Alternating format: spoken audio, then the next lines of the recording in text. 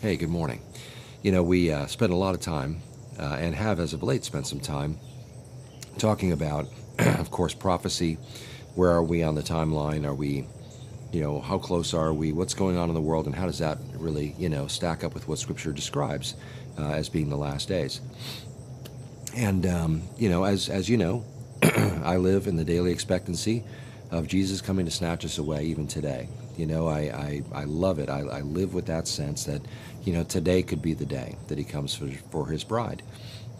In Romans, Paul talks about when the fullness of the Gentiles comes in, and then God begins to, work again with Israel. And that, of course, we build an entire sense of understanding around lots of passages that help us understand the meaning of these things and such. But in general, there's a point in time when the last Gentile will come into the church and Jesus will come and get his bride.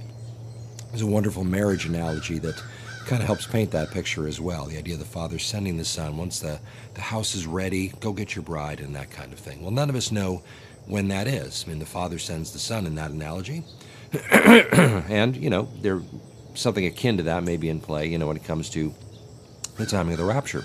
Excuse me. So, that being said, we don't know when that's going to be. But we do live with a daily expectancy. He might come for his church today, once that last Gentile comes in, which doesn't mean that the last Gentile that's ever going to get saved is going to come in. It just means that God has a number or a point at which the last one will come in prior to his moving into his last, very last 7-year, last days plans. And so, with that being said, we don't know. And so we live with the expectancy, much like a bride would for her bridegroom to come and get her when the father says, go get her. So I love that analogy, and I love not just the sense of the anticipation and timing, but I love the longing sense that is in there. The bride wants her bridegroom to come and get her, and she is waiting and she is ready, and it's the focus of her attention. It's just everything about her life at that point is about, looking for his coming. And so I think believers ought to live that way. But a couple of people asked a really good question, in regard to that over the last few days. How do we live in those days, in these days, when we know that his coming could be at any point? Do we just go on and make plans, make choices, look to the future and build toward those kinds of things in our lives and that, or what? That raises, it's a good question because it tends to raise some discussion in circles that discuss things like the timing of the rapture and those kinds of things, and eschatology in general. But especially when it comes to questions of the rapture, pre-trib, mid-trib, pre-wrath, post-trib, all this amillennial, all the different ideas that come up in the conversation. And typically a critique of the pre-trib view is that if we're waiting for Jesus to come today, then we're not going to be doing anything else. It's just, we're going to sit back and wait and just, not get plugged into anything else going on in life because this is where today could be the day. I suppose that might be true for some people, but I don't have any idea what that feels like personally. I don't. I think it's a subjective argument because it depends on the personality of the person who's waiting, But as for me, and hopefully as for you, we want to be about our master's business when he comes. When he comes to get us, I want to be doing this or, doing something with my family that, we're, or with the church or something. I want to be walking in a way that is pleasing to him, maybe even about his business and that, doing some, some of that which he's given me to do, when he comes. But how do you live in this period of time that this tension exists in? Years ago, Tony Evans was teaching at a Founders Week at Moody in Chicago when we were living in Illinois. And we were there, and I think we were some friends, but he was teaching that night.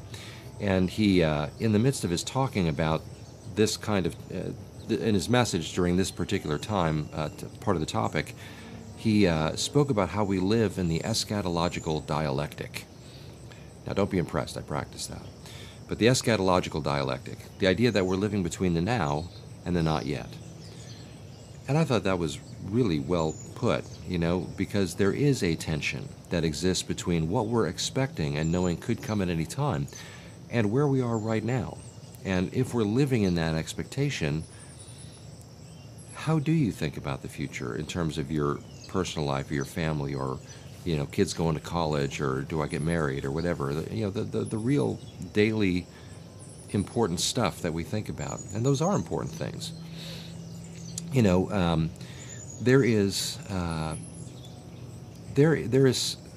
it's a tough place to be in some senses, because we do live in a place where we don't know when Jesus will come. Now, I'm personally of the belief that it's really close. I don't like I said the other day, I don't expect to grow old. I don't expect it to be 100 years from now. I think it's inside the next 10 years from now. I mean, it literally, every day I think this is when the rapture could happen. And so it motivates me.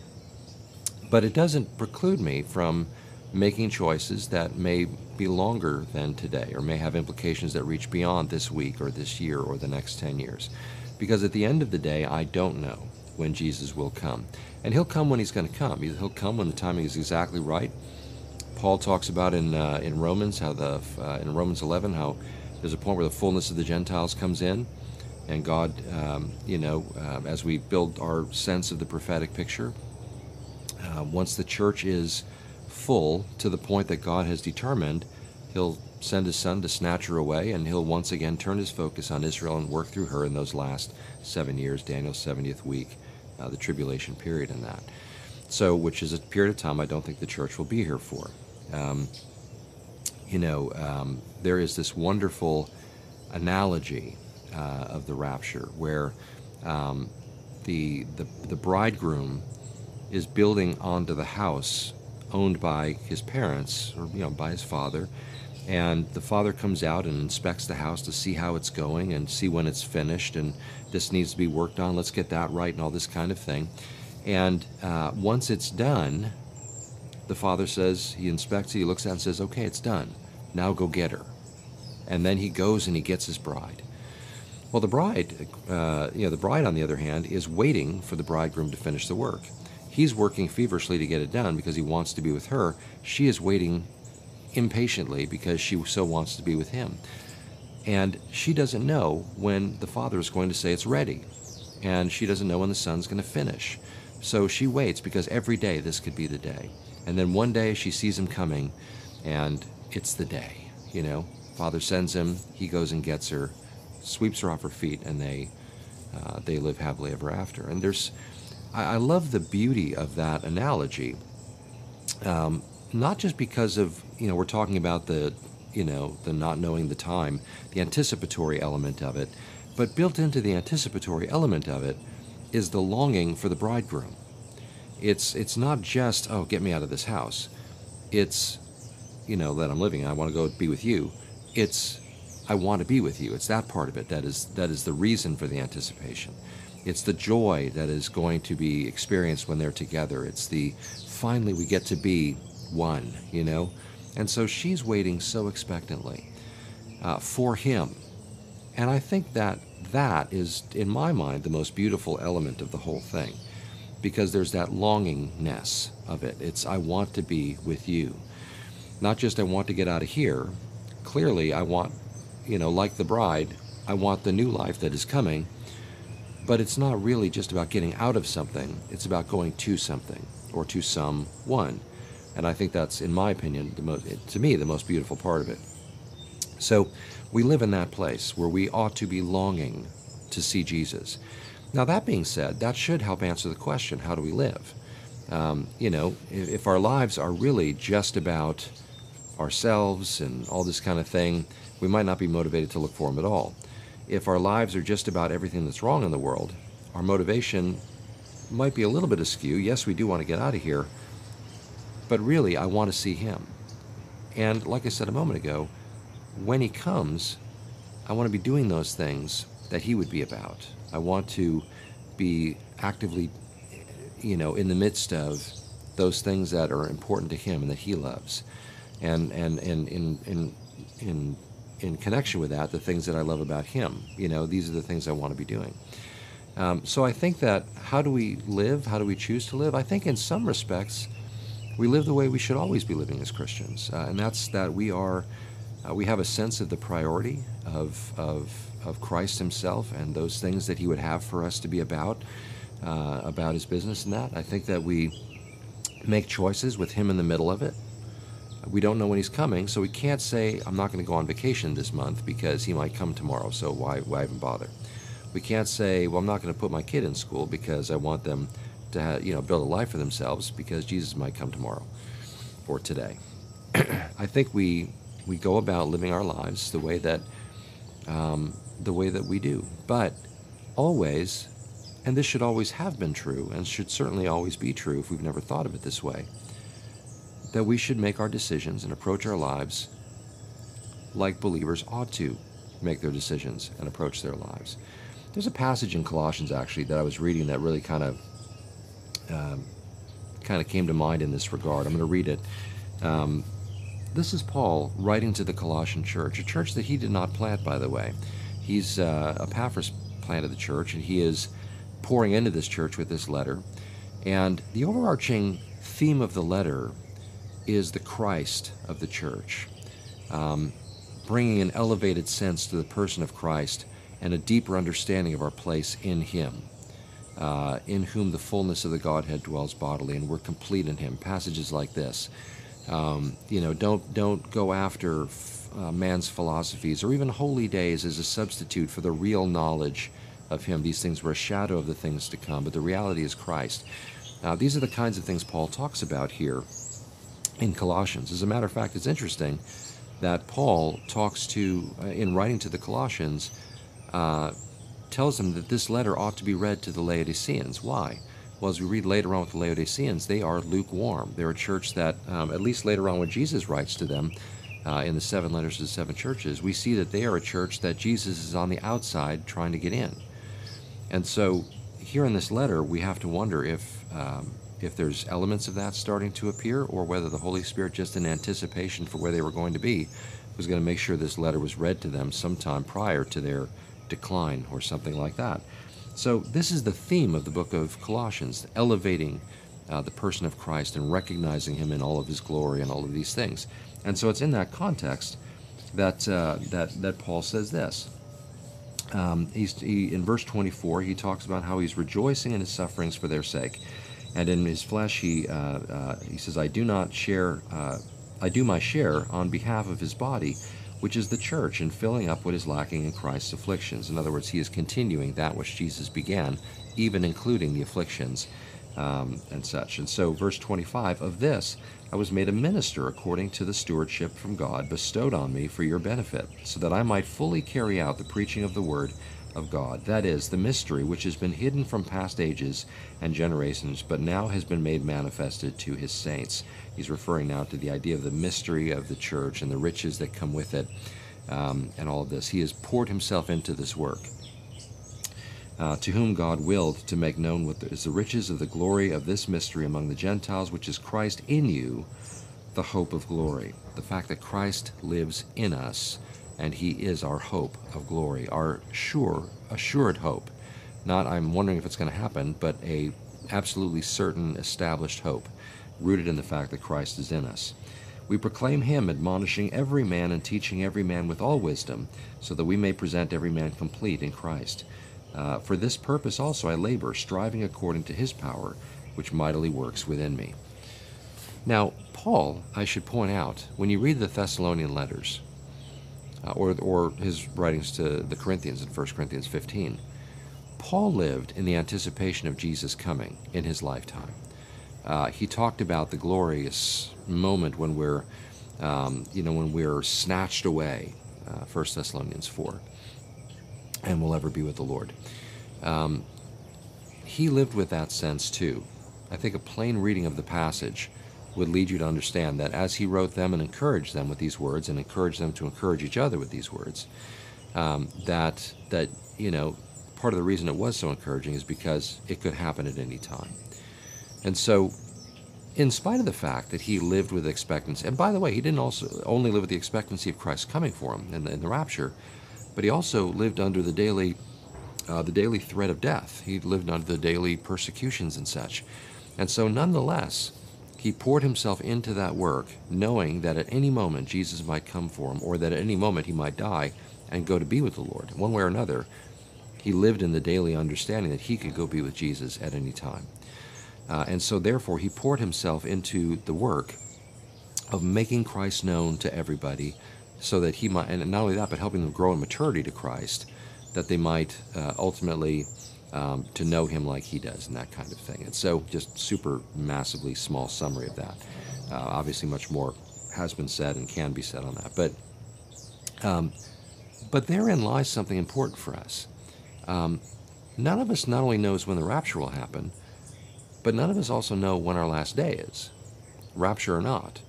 You know, I might finish this, I might go in the kitchen, slip, fall, crack my head open, and die. I mean, who knows, right? That's morbid, but, you know, who knows? I mean, anything can happen at any time. None of us knows when our last day is, whether it's just naturally or through an accident or through the rapture.